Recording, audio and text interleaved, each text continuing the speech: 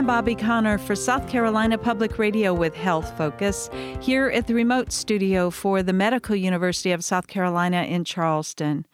Choosing nutrition-dense, wholesome foods can make a positive impact on your health and well-being. Jamila Goodarzi is here to talk about the details. Jamila is a doctor of nursing practice, and she's a family nurse practitioner at MUSC. Jamila, tell us about the impact that a healthy and wholesome diet can really make on a person's health. Quite a bit, actually. I often ask patients to consider thinking of food as medicine.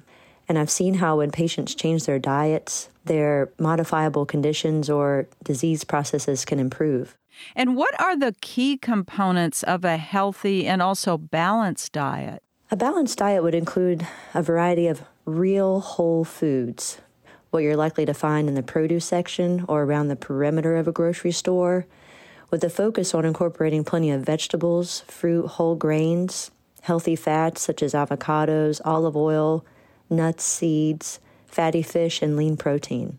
If we follow this sort of healthy, wholesome eating plan routinely, can this help actually prevent a broad spectrum of chronic diseases? Well, there are common diseases that are caused by a combination of what we call modifiable and non-modifiable risk factors.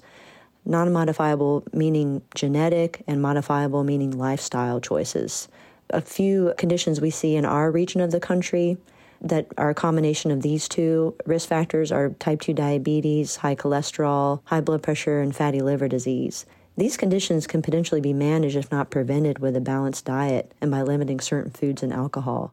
Tell us more about specific diets that are healthy. The DASH diet, for example, which stands for Dietary Approaches to Stop Hypertension, is a diet that limits dietary salt, added sugar, and saturated fats and alcohol.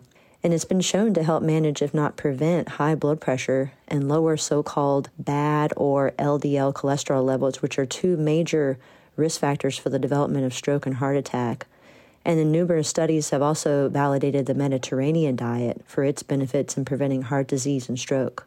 This diet incorporates whole grains, vegetables, legumes, fruits, nuts, seeds, and olive oil is a main source of fat, as well as fatty fish and seafood. Red meat, sweets, and alcohol are consumed only on occasion. What are some of the main healthy eating tips that you often mention to your patients who want to improve their diet? First and most importantly, not aiming for perfection. Be realistic. What's most important is what we eat most of the time. Maybe start by reducing your consumption of certain foods rather than eliminating them. Food is nutrition, but it's also cultural, traditional, social, pleasurable, and all this has to be taken into consideration when making dietary changes. Thankfully, there are many creative ways and modified recipes available to make the foods we grew up with and have grown to love healthier. So making those small steps and knowing that if most of the time we're making healthy eating choices, we're moving toward a greater state of wellness and helping to prevent diseases, or at least to help manage whatever diseases we may have.